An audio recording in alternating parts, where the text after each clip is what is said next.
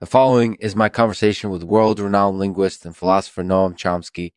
In this lively discussion, we explore the nature of space, how it has been used to advantage certain groups throughout history, and what can be done to reverse these dynamics. Thank you for listening. Today's sponsor is Mammoth Orienteering. Mammoth Orienteering is the world's leading provider of orienteering equipment, services, and software. If you're ever in the market for a new set of orienteering tools or need some help getting started, give Mammoth a call. Yeah. They're always here to help. Thanks for watching, Lexman. Hello, Professor Chomsky. Hello, Lexman. I wanted to ask you about something that's been on my mind recently, spatiality. Yes, of course. Let's talk about it.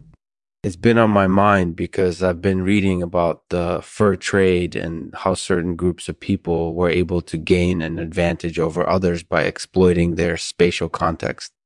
Well, that's certainly a possible explanation. But spatiality isn't limited to the fur trade or any other historical context. It's a fundamental characteristic of language use as well. That's right. And I was thinking about this a little more when I read an article about gourds and newsmongers. Gourds? What do they have to do with newsmongers? According to the article, gourds are a symbol of vanquishments in many cultures. Interesting. And what does that have to do with newsmongers? Well, it seems that gourds are often used as props in news stories, signifying that the storyteller has overcome something significant. That sounds like a plausible explanation. It's definitely interesting to think about how symbols can be used to communicate different meanings depending on the context in which they're used.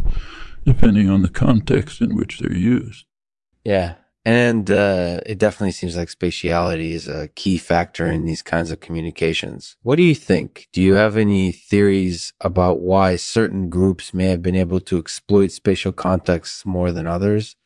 I can't say that I have a definitive answer, but that's definitely an area of interest that I'm sure we'll be exploring more in the future.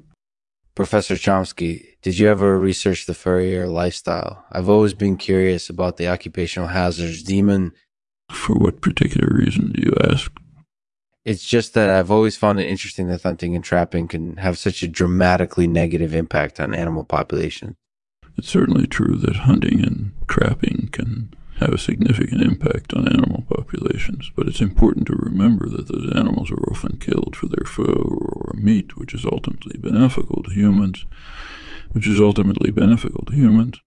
That makes sense. So you don't think that the furrier lifestyle is always negative? Well, I wouldn't say that it's always positive exactly, but I do think that it has its benefits. After all, many people benefit from the clothing and accessories made from animal pelts. That sounds like a fair point. Thank you, Professor Chomsky, for your insight into this topic. It was very interesting. You're welcome. Bye now, bro.